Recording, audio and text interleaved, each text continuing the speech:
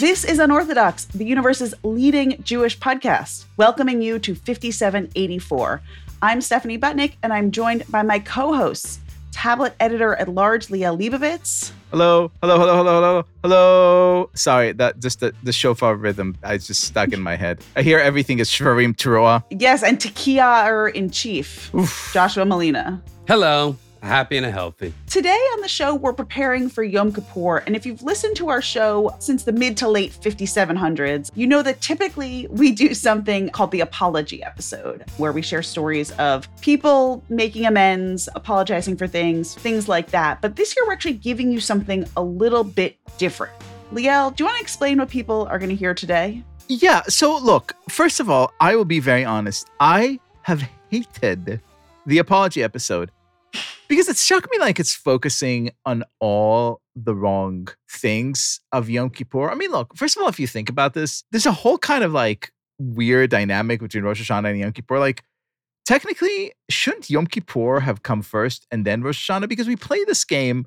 First of all, you ask for all the forgivenesses, and then God considers things. And then it's the Happy New Year, and you start a clean slate. But instead, we play this game where like, I'm going to open the book of life. Oh no, it's like a bad parenting trick. Like, don't make me punish you this way. But we all know, or, we all think we know that at the end, Hashem is going to forgive us and he's going to write our name in the book of life. We're like, oh my God, we're so happy. And comes Yom Kippur, which is exactly the wrong way of seeing Yom Kippur, the focusing on this kind of like, oh no, I'm so sorry. I think there's like a deeper meaning. And the deeper meaning to me is that this is a day that really teaches us how to talk to each other. There's like amazing things about Yom Kippur, including the fact that it begins with this prayer that begins with a phrase, according to God's opinion and our opinion down here, we are allowing you to pray with those who have transgressed, to pray with those who have sinned, to sit around with bad people in this room and hold this community, which is really to me a day that gears us to think about how we talk to each other. And so this is going to be the focus of our episode this week, how to talk better. Because really, there's one thing that we need help with on this podcast is talking. Here's the headline. Liel Leibovitz will not apologize. Here's what I have to say about talking. And this is the thing that is like really driving me crazy. And honestly, I think this is basically a huge part of the reason why we are in the state we're in, politically, socially, globally, spiritually, emotionally. There seem to be two modes of talking that we're sort of raised into. One is this absolutely idiotic kindergarten/elementary school. We sit quietly, we raise our hand, we wait our turn, we listen politely, then we state our opinion, which is like this completely dyspeptic, soulless, anemic, limp version of conversation that basically turns it into some kind of like, almost like a quadrille, like some kind of like weird 18th century dance where everyone has like those very mannered turns that they take. And choreographed part to play. Completely, which is so stupid. Anyone who's ever spent a second with a kid knows that's not how a kid/any human thinks.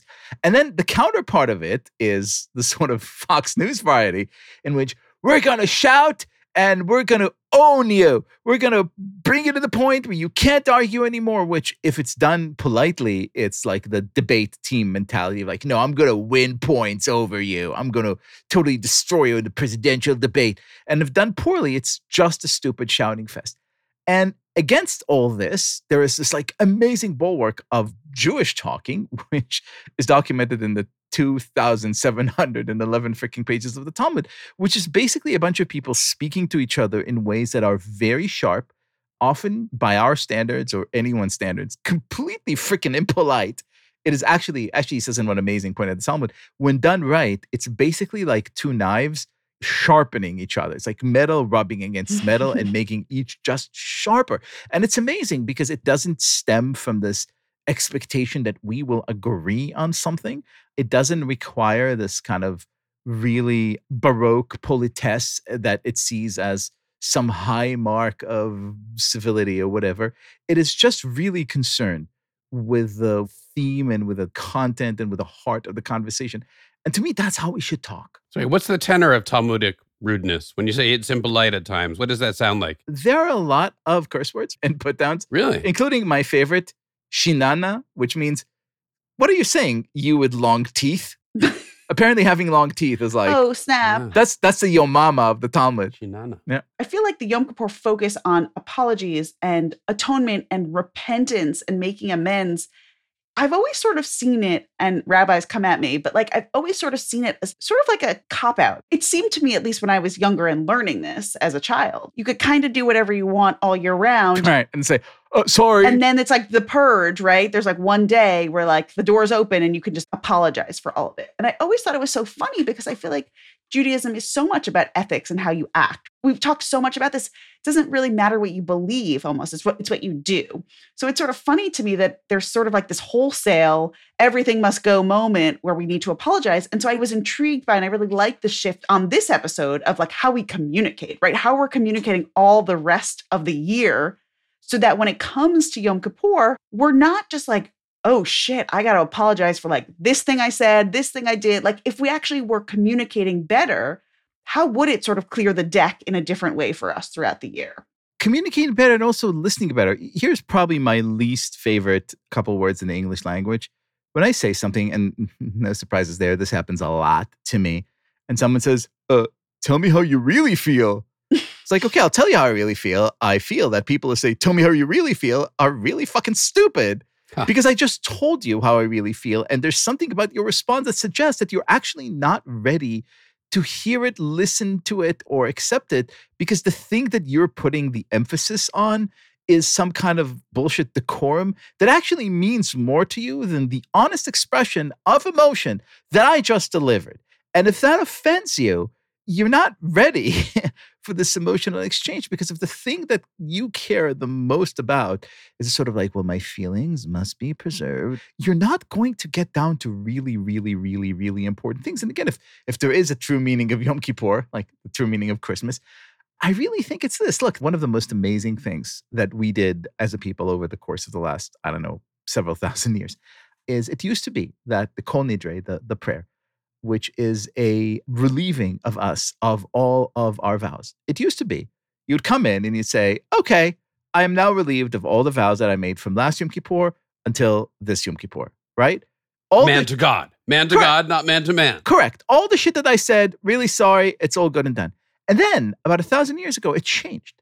It's now, B'Yom Kippurim zeh ad Yom Kippurim haba alenu l'tova. From this year until next year. Basically saying, look, we know that in the coming year, you're going to get excited. You're going to say some shit that's ridiculous. You're going to say and make some vows that are absolutely silly and unobtainable, and you're going to fail. But we don't want to crush you. We understand that part of this spirit of living excitedly, of pursuing big and noble ideas, of negotiating, of trying to kind of get to the bottom of this mission that we have here on earth, is going to sometimes cause you to heat up a little bit and be like, I swear that I will never. And that's fine. That's fine. That's a huge part of it. And then on top of it, there's the other part. And Josh, what you just said is completely correct. Yes, that's us to God. But then the notion that these apologies are meant as intimate exchanges between us and our friends. And so let's not focus on the apologies. Let's focus on the communication. Let's focus on listening. Let's focus on talking. I'm curious for you, Joshua Malina, the one who talks to strangers the most on the internet. Like, what have you learned? You really, I mean, for people who don't know, you have like a huge Twitter following and you respond to people in both, like you really love communicating. Well, that is true. Although I will admit to some guilt in the arena. Like I will interact with people in a real and sincere and genuine fashion. And often I will just interact with no real reaching across whatever philosophical aisle is the current problem. And I sometimes, as I am spoken to, speak out in the same way. So you should definitely listen to this episode.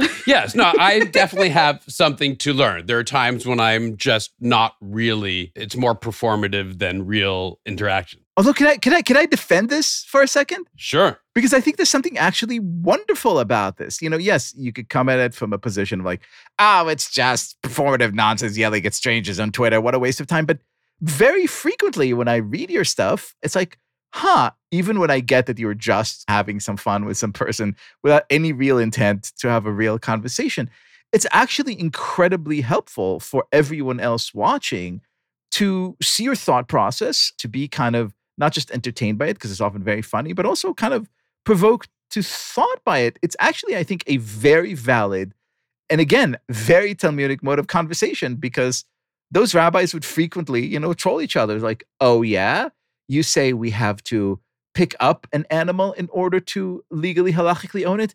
What if I have an elephant, dude? Like, it's that kind of back and forth that is not just meant as like shit posting, but it's also meant as a real way of testing everyone's assertions. And you do this a lot. You test people's assertions online. That is true. And people push mine. I will say also people test my own.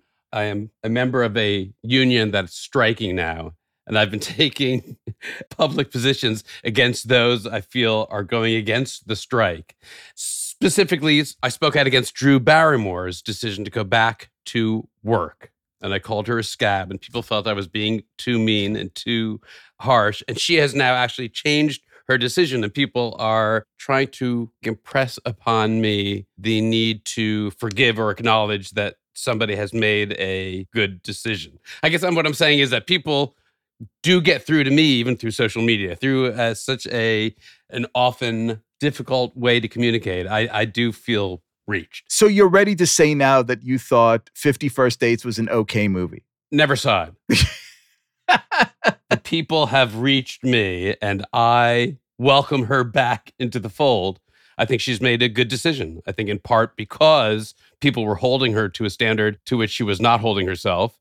But unlike others, she is actually, for whatever reason, and it's not mine to interpret her reasons, has made what I consider to be a commendable and good decision. And she should be lauded rather than continue to be pilloried, having changed her mind.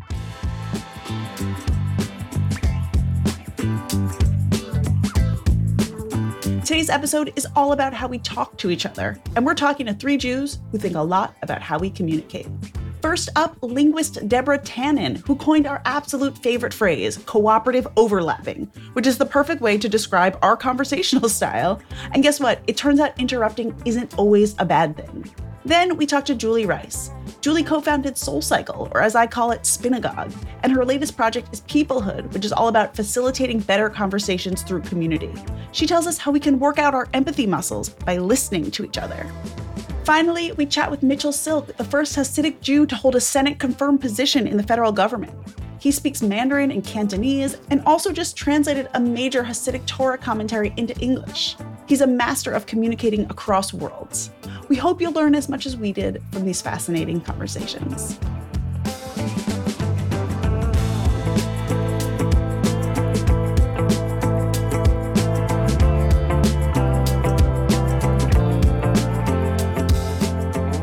Deborah Tannen teaches linguistics at Georgetown University and was surprised when one of her academic works went viral. Someone had discovered her concept of cooperative overlap and shared it with the world on TikTok.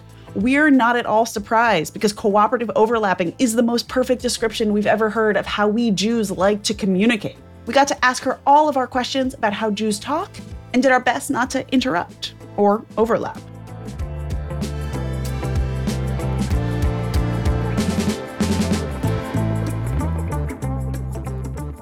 Deborah Tannen, welcome to Unorthodox. What a pleasure to be here. Thank you. I want to say that we are your most active disciples. We have taken your term, cooperative overlapping. We say it all the time. We have found it to be such a helpful way of describing the jocular way in which Jewish conversations are excitable and supportive and not actually completely disrespectful. So could you just walk us through this concept, how you come to develop it, where it comes, and how it explains us as a people? This all goes back to my concept of what I call conversational style.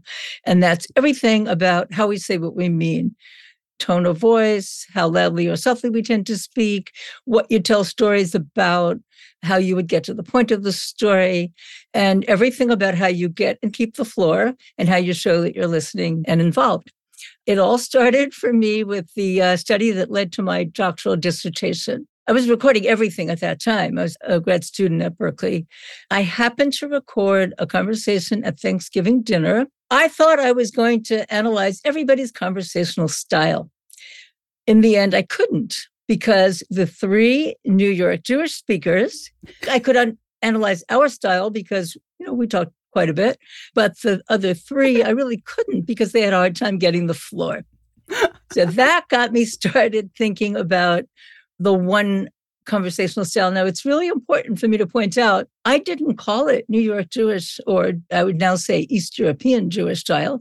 I just called it high involvement style, because this really is the point about conversational style. It's that all of us, in all our conversations, we have to balance the need to show we're involved, and we need to not impose on other people. So we need to balance those two things.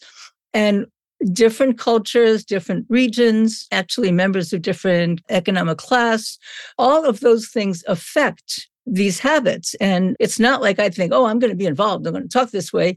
It's that there is this style by which the emphasis is placed on showing you're involved. You speak more quickly, you tell more personal stories, you stand closer when you talk to each other. And one of the elements is what I ended up calling cooperative overlapping. And I developed that term because it was very important to me as a linguist. So linguistics is the science of language. It was very important to me to make a distinction between overlapping, which is a descriptive term, two voices are going at once, and interruption, which is an interpretation and a judgment. So let me interpret you for a second. Sure, please. God forbid, Overlap. interrupt you. And ask. Remember, I'm from Brooklyn, so it's okay. I've never been more self-conscious about when to jump into it. I know. This is a source of endless fascination for us. So we want a really kind of deep down user's guide. How could we tell what's collaborative overlapping and what's interruption? What are some things that a lay person, not a linguist, not a scholar, but a Jew, could tell to observe these different dynamics at play? You can't always tell. But some of the key points would be you're not changing the subject. You're saying something that builds on what the other person is saying.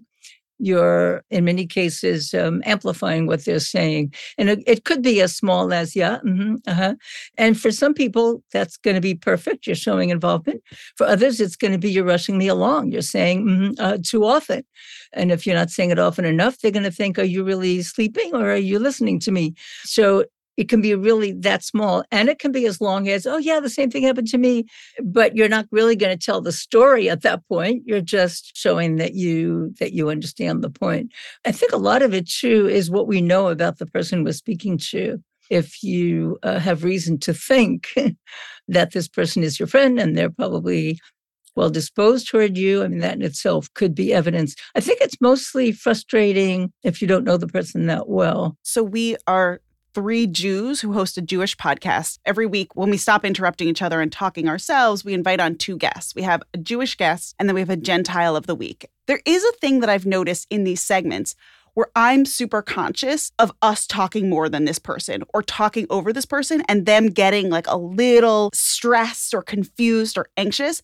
And it doesn't happen as often with the Jewish guests. And this is across the country, across the world, right? We're talking to Jews from all over. So is it true? Do we Jews do this more? I actually do not think that it's Jewish per se. It's East European. One of the things I quickly learned when I wrote about this, in fact, I'd be talking about it on the radio, and somebody would call in and say, well, my husband and I were both from New York, we're both Jewish, and then they point out we have this issue. They accuse me of interrupting. I say, no, why don't you show you're interested when I'm talking? And I say, is one of you of East European Jewish background? And the other German Jewish background. And that has always been the case. Wow. So it's East European. I had published this in academic venues, and there were all kinds of follow-up studies. One was of someone from Finland talking to Russians. Russians were the high involvement. Finns were the other term I came up with was high considerateness. Now, it's not that if you're high considerateness style, you're not involved. It's not that if you're high involvement, you're not considerate. It's where you put the emphasis. Do you make sure to show your involvement by talking along? So it seems to be the case that it's Mediterranean. So Greeks, Italians, the Levant, Armenians, Poles, Russians, so East European, many Arab countries. There are many, many places in the world.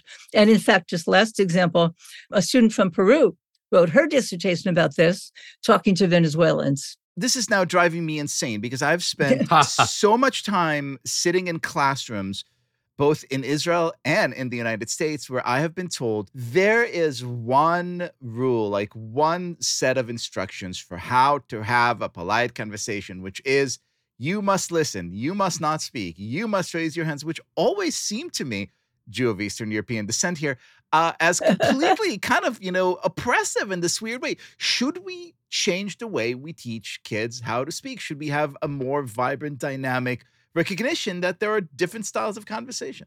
For me, the answer to everything is we need to understand that there are conversational style differences. Since I write not only for academics, but also books for general audiences, I'm always asked, what's the best way? And I always have to say, it depends on your conversational style, the one of the person you're speaking to, the context. It certainly makes sense in some context, perhaps a classroom, that you should not just jump up and speak along. So I think what we need to teach kids is awareness. And I also really hope to teach everybody respect for style differences. That's the thing that's most disheartening to me, that people are so sure that their way is right. I'll just tell you a quick funny story. Many, many years ago, I was interviewed by Arlene Francis, and it was Voice of America. I had written about New York Jewish style. It was actually New York style. It was in a little thing in New York Magazine. And so I explained all this. It's a way of being polite. It's a way of showing interest. And the end of the thing, she said to thank me for being on the show, of course, then she said to the audience, and if you come to this country, don't talk that way or I'll be very mad at you. I get that from people with every kind of background. Our reactions are emotional. We have learned so deeply over time that others must mean what we would mean if we spoke in that way. I need to add one other very important thing. It's never absolute. It's always relative. You may be, if you're from the Midwest and you're talking to someone from New York, the New Yorker may be the one who's doing all the talking. The Midwesterner talking to someone from Maine, from New England, might find themselves doing all the talking. The New Yorker with someone from Israel might find they're having a hard time getting a word in. There's the talking along to show you're involved, and there's how long a pause you leave before you think the other person's done and it's your turn. It occurs to me as we have this conversation among the four of us through new technology or more recent technology, that it's almost like a training tool. There are different modes of communication when we're communicating through Zoom as we are now. I can see all of you at once, so I can tell there are visual cues that you're listening to what I'm saying. I wonder if it's a good training tool to take a new skill set into live communication. That's actually a great idea. I often point out to people, if you find yourself either you can't get a word in edgewise or you're doing all the talking and you didn't want to. One of it is if you're finding it hard to get the floor, but it just goes against you to start speaking while someone else is speaking, make a gesture. And on the other hand, if you find you're doing all the talking, you think the other one has nothing to say, you might count to 7 before you take the floor. And I have learned to do that with speakers, especially from the Midwest. And you might be amazed that the other person does have lots to say. They were just having a hard time finding the right moment to come in. So it seems like every couple about to get engaged or married should really have a meeting with a linguist. Forget a rabbi, right? To just teach us how to do this. Can it be taught? Could you sit two people down who are having a terrible time communicating, listen to them talk, and then say, guys, I have a 5-point plan for you to get your points across in a way that will make sense to the other person? I'm so often asked, can people change their conversational style? And I often observe, usually what they're thinking is getting the partner to change their style. Yes, we can if we want to. And the question is, do you want to? And it's hard because it's your sense of what it means to be a good person. And you don't want to be the kind of person who would talk in this way that you wouldn't actually talk. But sure, once you have gotten past that and really, this is just conversational style, you can practice. I think it's harder for what I call high considerateness style people to push themselves to talk in ways that seem rude to them. And it's somewhat more feasible to count, for example, to 7. But I think if you want to adjust your style, you certainly can. You won't change the fact that conversations won't be as much fun if they're not your style. I think I say somewhere, a perfectly tuned conversation is a vision of sanity. And I have a colleague who has actually written that when you can't figure out the right time to come in, it's as if you were speaking to a different language that was not your native language, or you have schizophrenia. I mean, it makes you feel something's wrong and something's wrong with you. Part of doing this show, I've gotten so excited when I talk to people. I want to show them how exciting what they're saying is and how much it's resonating with me. But I think it's hard for us to modulate that sometimes and not, terrify someone with our enthusiasm. Talking to people is always a very challenging enterprise. You've got to have antenna. You've got to have a sense of how they're reacting to you and how you might speak differently to get a different response. It's very complicated. But it doesn't mean that we also can't live with a lot of uncertainty and a lot of slight discomfort. I think it's only when it really gets in the way. The thing that to me is so disheartening about all of this is the judgments that people make about each other. You're not interested in me. You're not listening to me. And it isn't only this issue of cooperative overlapping. Is asking personal questions a show of interest, or is it an interrogation? And so much of what I talk about rings bells for people like this cooperative overlapping did. Or very early on, giving a talk, there was a woman in the audience, and she was like middle-aged at this point. In college, she had spent the evening with someone. At the end of the evening, he said, "It was nice having dinner with the FBI." And she had no idea what he was talking about until she heard me talk decades later, that she's showing interest in him by asking personal questions. And the funny thing about all this is, if what you're doing isn't working, our impulse often is to do more of it. So probably she was asking so many personal questions because he wasn't answering any of them. Something I'm fascinated by is that, as you mentioned, you've written so many books, Mothers and Daughters, Sisters, Friends, Men and Women, and a lot of them are published in other countries as well. I'm so curious about that process. Does the Indonesian editor or the Hungarian editor ever come back and say, "Excuse me, this thing is actually not relevant for our market"? Or have you found extra texture in those experiences? That's a fascinating question. And it amazed me that my work has translated so much to other countries. And no, I haven't gotten that. So I think the specifics may differ, but the parameters tend to be the same. The most astonishing to me, the book about women and men, You Just Don't Understand, that's now been translated into 31 languages.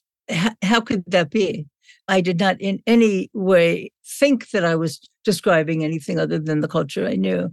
But a lot of this does seem to be universal, but it doesn't mean everything is. And where you place yourself in it, of course, could be different. So do you still enjoy conversation, or are you so attuned to the mechanics of it that you're having a conversation back, "Oh my God, right now he's highly considerate and I'm being this"? Can you just be in the moment and enjoy a good chat? First of all, I want to stop you from saying being considerate, because we're all being considerate. It's whether our style is high considerateness or high involvement. You can tell where I fall on that spectrum, right? You can tell I'm enjoying this conversation, right? Aren't there people, in fact, though, that go beyond one of the paradigms and are inconsiderate? I mean, I love that question. You don't need me to point out that people sometimes have bad intentions. We often assume that. That's not news. But to realize that sometimes when you think people have bad intentions, they don't, that's news. And so that's why I call mine a rhetoric of good intentions. It's amazing to be chatting with you on the eve of the high holidays when, we're all pledging to be better people. And I do think you've given us a lot of nuggets about how we can be better conversationalists. I don't think I could ever wait 7 seconds, but I could wait 3 seconds. What else should we be taking away into our new Jewish year of 5784? Another possible tool is what I call meta communication, that is talking about communication. So maybe neither of you wants to change. You don't feel you can, you don't want to, but you can talk about it. So you could say, "I see you flinching when I start to talk," or I'm doing all the talking here. Would you rather I slow down, or do you need more time? Or am I coming across as this or that? Finding a way to say, it's easier for the one who's doing all the talking to say something different. "I know you don't want to silence me here, but I'm having a hard time getting the floor. If I'm not saying anything, maybe you could wait a second and I'll gather my thoughts." So you can talk about the communication. And that applies to everything. Am I asking too many questions here? More complicated. What if you think that somebody is not interested in you because they're not asking questions? Your family, they don't care about me. They never asked me anything. It's a little harder, but you could say, I'm just going to start talking and see if they listen and if they're interested. So flexibility is the answer. And I think it's all about kindness, which is so fundamental to Jewish culture and Jewish ethics. And you could just think of it as a kind of kindness, I think, to be more flexible and to assume the other person may have good intentions. And if so, how could we adjust or how could we talk about it? Deborah Tannen, thank you for this high involvement conversation. It's been a pleasure overlapping with you. Thank you. I can't resist making one more comment here. It blew my mind when why have we all heard the word cooperative overlapping? Because about 2 years ago, it went viral on TikTok and then Instagram. Somebody found it in my academic book about that Thanksgiving dinner. I would never use the term in my writing for general audiences. And it really caught me off guard and surprised me that the fact that it was a technical term is what made it powerful. One of the people responding to that said, oh my God, it's so gratifying to know there's a word for it. It's a thing. And for this compulsion we have. It's real. Yeah, exactly. Having a name for it makes it real.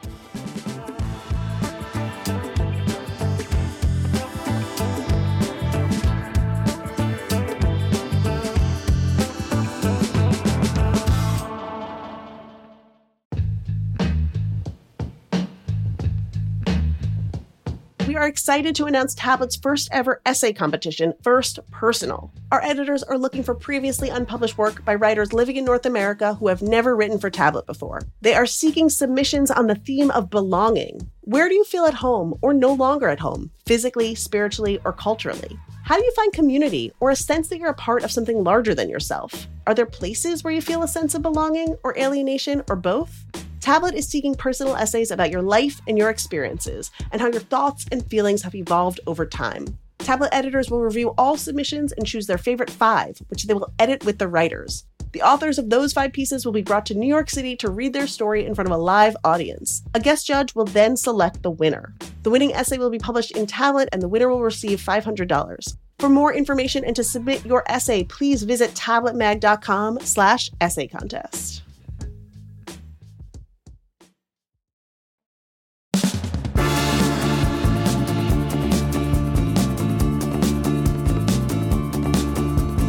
Julie Rice co-founded the fitness phenomenon SoulCycle, and now she has a new endeavor. It's called Peoplehood, and it gets people in a room to talk about all sorts of things together.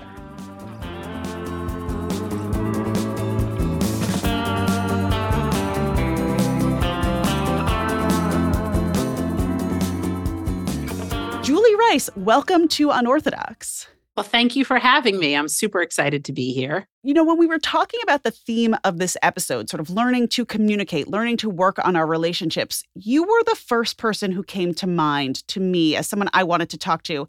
And the reason why is because you are the co-founder of SoulCycle, which really revolutionized how we think about workouts, right? How we think about taking care of ourselves. And your newest project is fascinating to me. Tell us what's next for you. Sure. Well, let's go back to SoulCycle for a second, because it really does sort of inform what we're doing now. And it also really ties into sort of the bigger themes of what we're talking about today, which are community and communication and the way that we learn to treat and live with each other.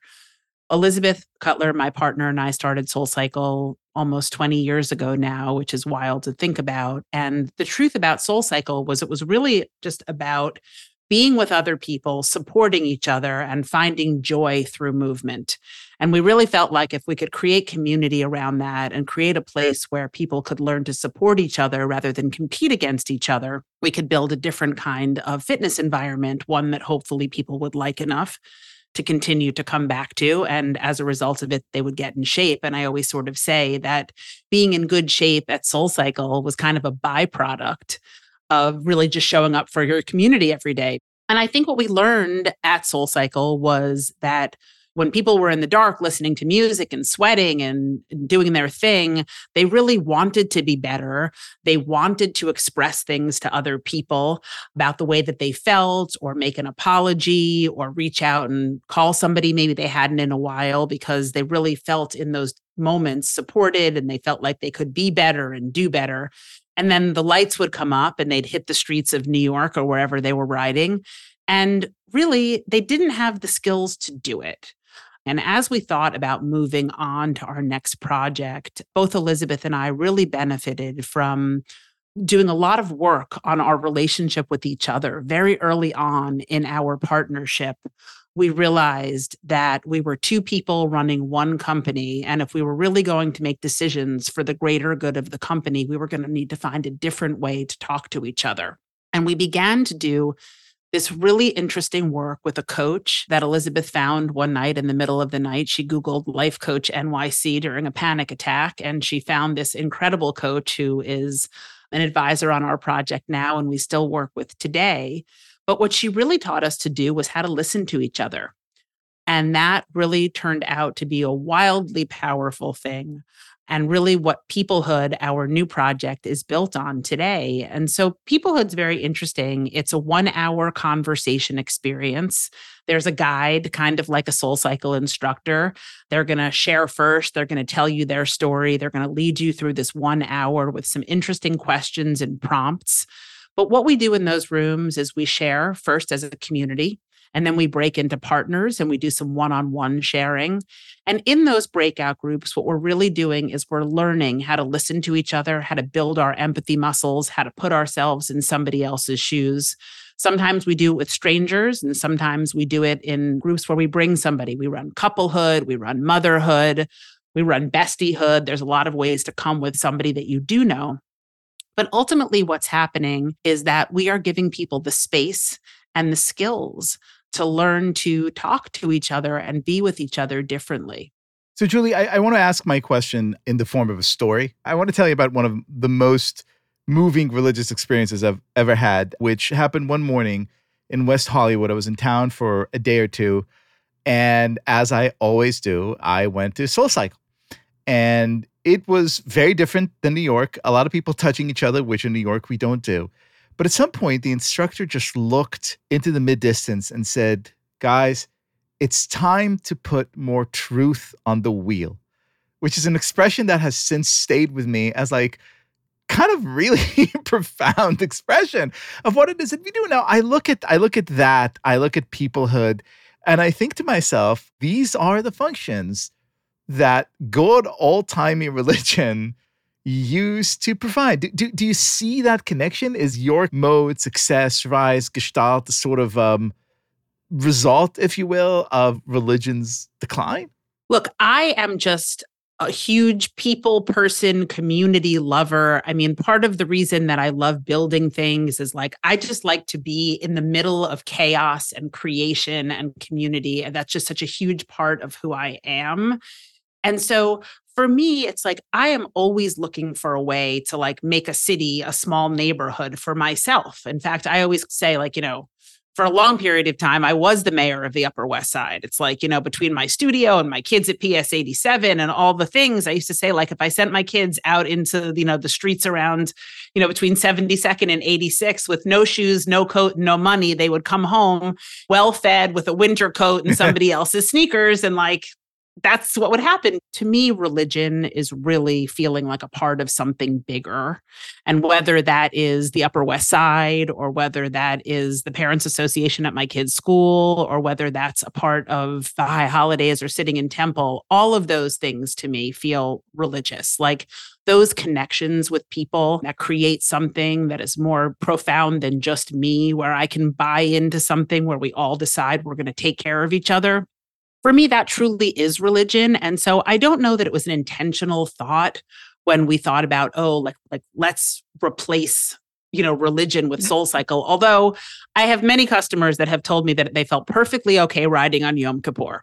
They felt like God would understand. And you know what? I kind of agreed.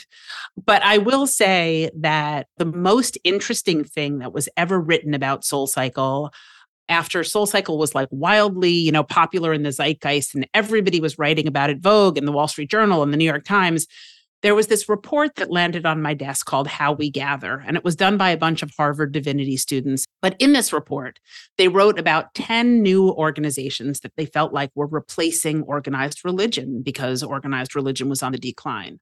And what they wrote about SoulCycle was so much more spot on than anything that anybody had ever written that I just found it fascinating. I reached out to them. I ultimately have wound up doing a lot of work with them, done some stuff up at Harvard Divinity School and whatever. But I do think it's a really profound thing to think about. And I do have to say that with Peoplehood, I've thought about it a bunch more just because of my last experience in creating SoulCycle. And I will tell you that even as I was thinking about Yom Kippur and, I'm about to begin my annual study group. Once a year, I get a couple of friends together and we try to learn to be a little bit more Jewish. But as I was thinking about what we're going to study this year and all of those things, it's really interesting to me. We carve out this day to sit down and think about atonement and think about ways that we can be better people. And mostly those include righting the wrongs we've done against the people in our lives. And yet, how should we do that? Is there a map for us? Is there a place to go? Is there a forum where am I supposed to just pick up the phone and call my mom? Or am I supposed to just be hungry and at 6:00 assume that somebody took care of that for me? And now everybody feels good about me for the next year, right? Right. The ride is over. Right, great. Let's have bagels and everyone forgave me.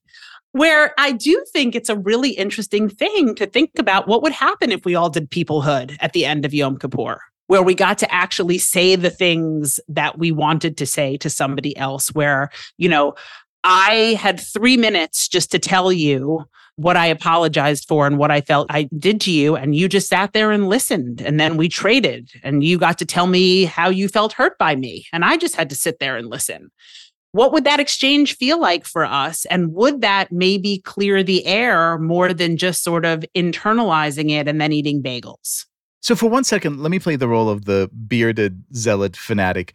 It's wonderful. I am 100% in on everything. And yet, I wonder how you feel about the possibility of keeping these communities together without a real ethos. Because one of the things that these religious movements, for lack of a better term, did, even if you didn't, believe in the cause, there was a set of convictions, of connections that you felt very strongly about, which enabled part of this emotional communal building work to do. Do you think we could manufacture it without the kind of grander force? It's a great question. And I will say that something that we're seeing really striking a chord at Peoplehood is the groups that have motherhood. A group of moms that have children under 5 years old and still aren't sleeping at night and are really asking a lot of questions for the first time. There is definitely something about a group like that that has different guiding principles than just 20 strangers in a room. But the other thing that I can definitely say, and I think that we can all agree, our Surgeon General just put out, an 80-page report on the state of loneliness in this country. And I think that we can all agree that at this point, sadly, we actually don't need guiding principles. Because the truth is, social media, global pandemic, all of the ways that our world is spinning is just stripping basic human skills out of our lives each and every day. And I do think that although you might believe in one religion, I might be in another, I think that we can all agree that isolation and loneliness are really killing people. And when people show up for Peoplehood, it's a very easy, low-lift way for them to walk in a room, have a conversation started for them, and be able to connect with people in a way that people are just not finding in their lives. Amen. Could you walk us through what happens during one of these sessions? So when you come to Peoplehood, you either log in or you walk in and you are put in a room. If it's Peoplehood, you're there with, 15 to 20 strangers. If it's Couplehood, you are there with your partner and other strangers. And the lights kind of go down and there's a leader in the front and they're going to lead you through a little bit of breath work and a little bit of movement, all to some fantastic music. And then we're going to go into our first community round. And in that round, people are going to go around and there's going to be a question that we're going to answer into the circle. And we're just going to begin to get people's voices in the room. And then we go around again and we ask something that's a little bit deeper. And then we begin to get into what our theme or intention is for the day. And it can be anything from atonement to change, transition, whatever we are talking about that week.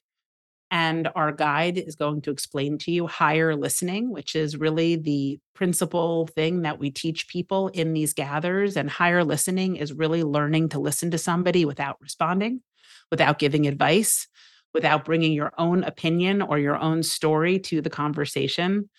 All especially hard for Jews, I will say. As my husband likes to say to his mother, anytime that you start a sentence with "you should," I'm hanging up on you. But the truth is that we break into these one-on-one breakouts where everybody has time to be the sharer and the listener. And we talk to each other in a way that feels very unnatural. I mean, it's really hard to not give your opinion or not let somebody know that you have a shared experience or a commonality. But as the sharer, what happens is that you begin to peel your own onion, right? It's what happens in the moments that you think you have nothing left to say. That's when you really get to know yourself the best. And that's when your partner actually can really put themselves in your shoes because it's really the truth. And when you talk about putting truth on the wheel, I mean, that's really like the wheel turn up, right? It's those last 30 seconds or a minute of that 3-minute share when you think, gosh, I've got nothing left to say. How am I going to kill this time? And then all of a sudden you think, oh, that's really what I was thinking. And somebody else gave me the space to express that. And we do that twice, and then we go around, and in our sort of like our last part of our gather, we have a way to connect with each other and talk about ways that we saw ourselves in each other and really find commonality. And then we give a little bit of gratitude and we do a little bit more breathing, and then we're out of there. And I think there are two things. I think when you come with a bunch of strangers, it's a great way to meet new people and process your own thoughts. And I think when you come with somebody else, it's about spending intentional time and getting to know another person that you already think you know pretty well a lot better. I did one of the motherhood sessions, and one of the breakouts, you have to talk for 3 minutes. The other person cannot say a word. It was the hardest thing I've ever done to hear someone talk about something that was probably quite similar to mine, right? I was so overwhelmed by how hard it was for me to not respond to someone. And it is really wild to think what happens when you just listen. Right. And then take that and imagine coming with your husband or a child or a person that you have an agenda with. So the interesting thing was, for my business partner and I mean, we might as well have just been sitting in different rooms. That's, I came in knowing that we needed to do it one way, and she came in knowing that we needed to do it another way. And we were basically just waiting for the noise to stop so that we could try to win, right? That's what's so crazy. And honestly, by practicing with strangers, you actually do begin to build these muscles so that when you get into those situations at your dinner table where your kid is saying something and you want to just like stop them mid-sentence and give them the answer rather than just let them finish. Or you're having the same circular conversation with your partner that you've had 400 times. And again, you're just waiting for the noise to stop. When you practice these things over and over, all of a sudden, you really do learn how to give somebody else the room to finish their thought. I've led big companies and I've had a lot of opportunity to have conversations with a lot of people. And the truth is, most people really do just want to be heard. People are not looking for answers. People don't want you to tell them what to do. There's some comfort in having common experiences with people. But most importantly, when people leave a conversation, they want to feel like you really got them. I love this. And I think this idea of higher listening is something we can all bring to our lives in this new Jewish year. Just the idea of like stopping and hearing. And I think that that's something that's so valuable to our community now. We're so divided. We're so scheduled, we're so programmed, we're so filled with an agenda for every minute, it seems. And so I guess I just want to thank you for bringing this concept to us and for just bringing peoplehood to us as well.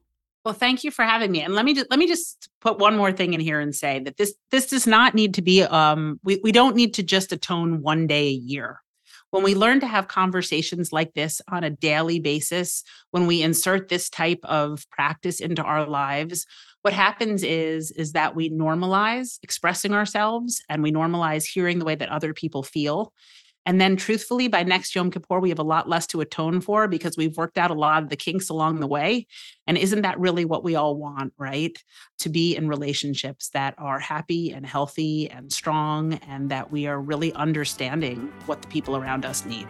Julie Rice, thank you for being on Unorthodox. All our listeners can check out Peoplehood at peoplehood.com, and they can start their higher listening today.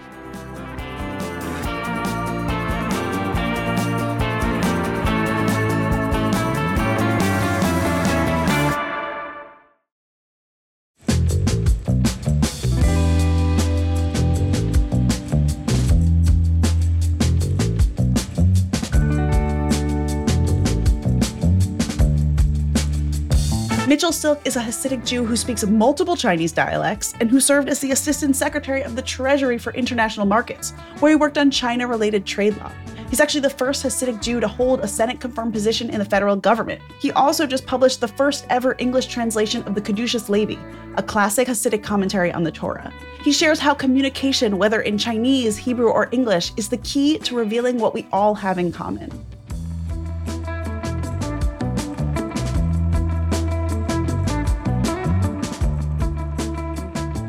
Rabbeinu, Mitchell Silk, Moishe Silk, what a pleasure. Welcome to the show. It's so great to be here. Thanks so much for having me, Liel. Readers of Tablet Magazine already know you because they have read Armin Rosen's piece and have been privy to a slice of your amazing life. But for those of us new Mitchell Silk fans, give us a backstory. You are a teenager in public school in Florida. You take a job at a friend's Chinese restaurant. It was a defining point in my career, Liel, wasn't it? Absolutely it was. I would like to say that there was a ton of foresight in the decision, but the reality was that I had a great interest in China, and I had a couple of friends in my neighborhood whose parents had a Chinese restaurant, and I needed some money to help out my mother because of our family circumstances. And so I went to work right after my bar mitzvah as a dishwasher and prep cook in the kitchen of a small restaurant, a kitchen rather lacking in air conditioning in South Florida. And it took you how long to learn both Mandarin and Cantonese? Yeah, so that's also an interesting story of Hashgacha as well, an interesting story of Providence. After I'd graduated from dishwasher prep cook to busboy to waiter, I recognized that in order to make it in the restaurant, namely to be able to serve my diners effectively, that I needed to learn the lingo. So I started driving my friends crazy and asking them, how do you say this? How do you say that? How do you say the other thing? And it took me a couple of years until I had mastered Cantonese. The time was late 70s, early 80s in America.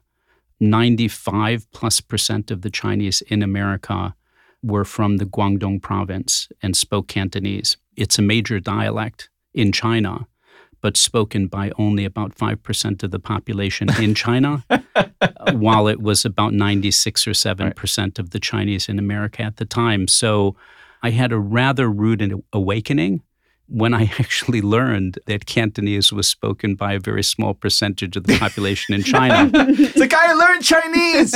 Yeah, the other kind. The wrong restaurant. The kind we don't speak. Oh, Gewalt. Okay. So I did a little bit of homework, and I learned that there was a great intensive summer program at Middlebury College. You were secluded from the world. Now, I got myself in a little bit of trouble because my teachers were all native Mandarin speakers, very proper Mandarin speakers, who looked down on the Southerners, particularly the Cantonese. So whenever I didn't have a word in Mandarin that I did not want to say in English, I would default to Cantonese, and I got my wrist slapped more than a few times because of that. Yiddish would have been better. So great academic career, super successful career in law, many years spent, living and working in Hong Kong and elsewhere. And then you're back home stateside. You're at the peak of your profession. You have a good, nice life. And then a phone call comes and says, hey, do you want to take a major pay cut and go work for the federal government? Where does that phone call find you? That's not how they say it, is it? I think they should. Well, actually, the phone call that I got did kind of go like that. I was given an offer, but every offer is conditional on vetting and on security clearance. So you can imagine that I was very, very popular in Borough Park amongst all of my neighbors and my wife's very large family when the FBI and Secret Service started knocking on doors as a part of my security background check. Which, by the way, I'm sorry, but when you are doing a background check for a Hasidic man, like, you don't even have to talk to like friends. Like, you could just go to the neighborhood and be like, hey, Moishe Silk, let me tell you about Moishe. Like, right? You could just walk down the street. Well, you say it jokingly, but it's pretty true. But after all was said and done, the security clearance came through, the vetting was completed, the phone rang. I picked up the phone and I said, hello. And came booming through the receiver a voice that was speaking on speakerphone and said, this is Eli Miller. I'm chief of staff for Secretary Mnuchin. I am offering you the job of Deputy Assistant Secretary at the Department of the Treasury, and I just have one question for you. Why are you doing this? So I'd like to address the yarmulke in the room. You become the first Hasidic Jew to hold, a Senate-confirmed position in the U.S. government. I mean, what happens when you get there? Are they completely accommodating? What happens on Fridays? Like, just walk us through the sort of ins and outs. From the secretary down, everybody was wholly, wholly respectful on all of the requirements of an Orthodox life.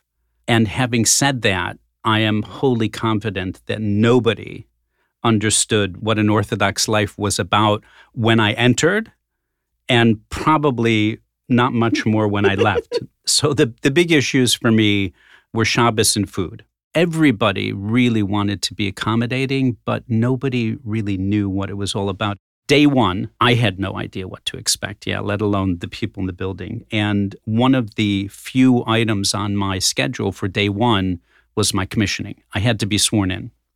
So very merrily, with a high degree of awe, I carried down the Tikkun Koran, a Bible that was owned by the progenitor, the founder of the Hasidic movement that my grandfather was aligned with, Nadvorna, which is a shtetl in Western Ukraine. So I brought down a Bible, a couple hundred years old, prized possession. I'm freaked just having it on my shelf, let alone carrying it down on Amtrak into the building and handing it over to somebody to hold while I was being sworn in. The Rebbe Mordechai, the owner, who passed away in 1894, wouldn't touch anybody's hand unless they had immersed in the ritual bath on that day, right? Mm-hmm. So you gave it over to Jeff at operations.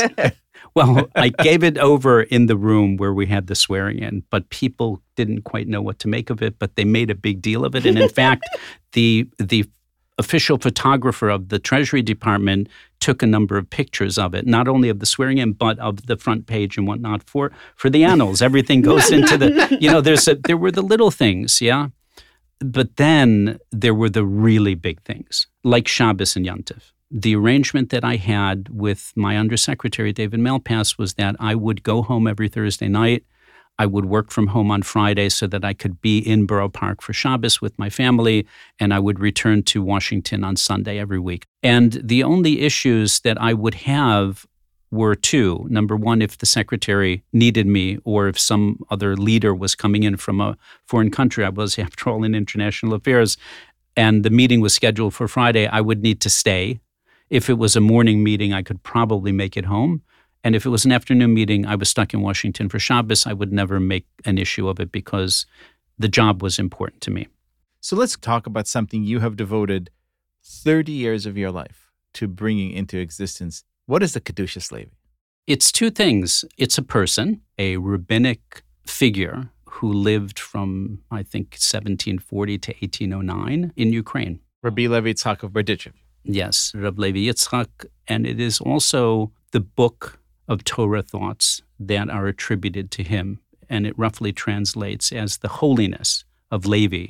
Tell us a little bit about what really sets him apart. What was his approach? How did he see life? I'll give you two very basic defining characteristics that I feel are different. Number one is the breadth and depth of his learning and how he felt that there was no contradiction between remaining steadfast to traditional learning and traditional heritage and the new Hasidic movement. And he felt that there was no stira, there was no contradiction between living in both worlds and balancing.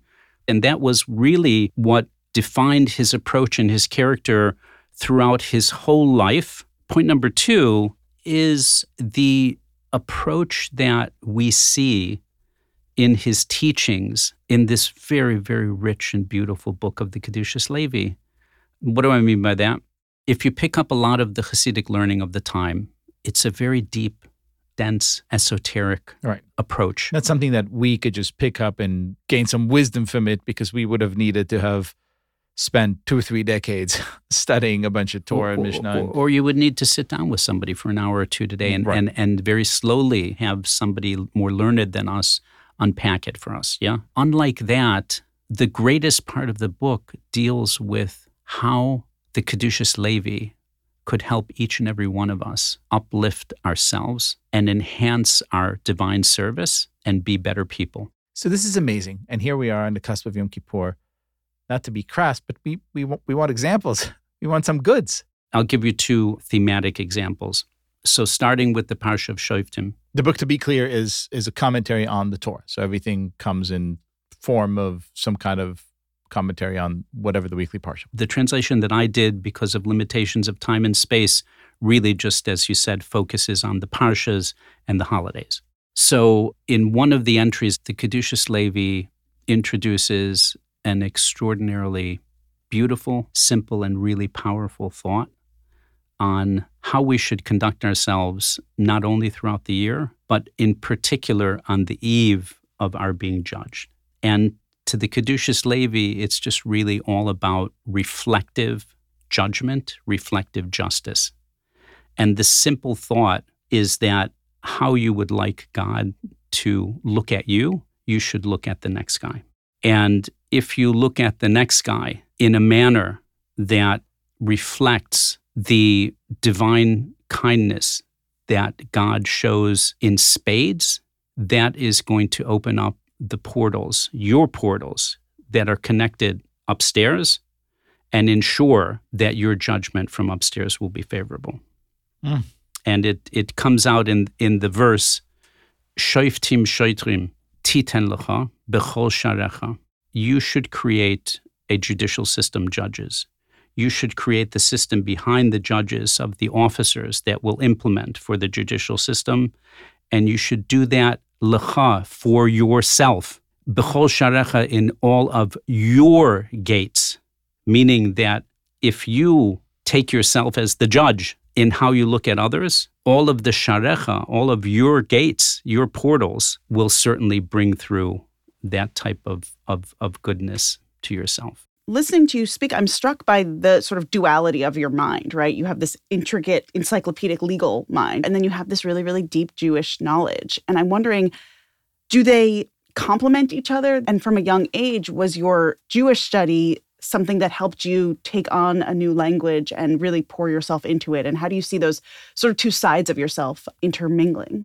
I only live in one world. It's impossible for me to separate between Kodesh and Chol, between spiritual, religious, and secular / mundane, professional. But having said that, I am wholly convinced that both of these sides of me are symbiotically connected. The example that I like to give is that there's a beautiful passage in Yuma, the tractate that relates to Yom Kippur, our topic of the day, where Rava, a great Talmudic figure, he was looking at a plate of fatty meat, at the side of which was a goblet of heavy fortified wine. Reicha v'chamra is the lashon of the Gemara, the language of the Gemara. And essentially, he said that there's 2 ways to look at this beautiful, luscious food and wine before me. One could look at it like a gozlan, where I'm gonna guzzle the wine and I'm gonna scarf down the meat and have a good old time, and then maybe I'll think about doing it all over again after the wine kicks in. Or alternatively, one could look at it and say, I am committed to learning. I'm committed to getting to the bottom of the truth. And I see this great form of sustenance before me. And I know that if I imbibe a couple of bites, wash it down by this wonderful wine, that I'm going to be able to learn on a much higher level. And so therefore, it's a case of the mundane, the innate, actually being able to fuel and provide greater energy to the spiritual. Baruch Hashem. Wow. Where does one find this magical Kedushas Levi? It's as easy as a click on Amazon.com. One need only search Art Scroll Kedushas Levi. It's also available on artscroll.com. And as I understand it, at fine purveyors of Jewish books in Judaica. Baruch Hashem, thank you so much for being our guest. Thank you for having me, to both of you.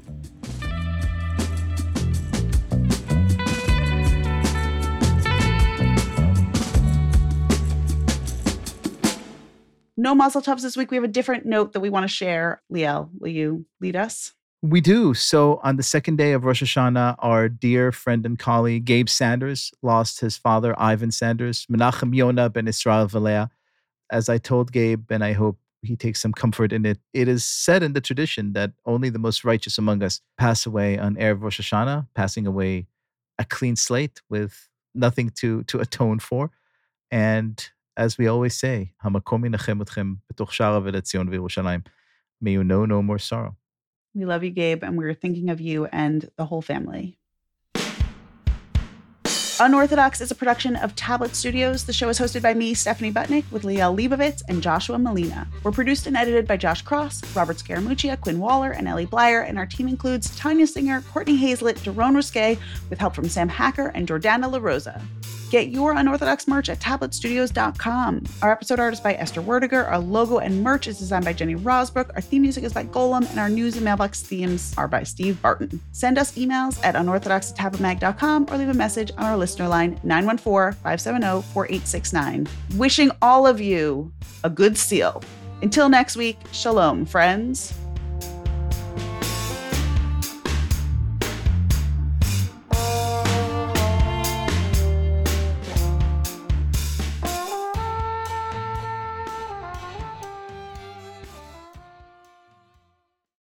Hey! I'm got a Jewish seal. I like that. Or Is this fish herring?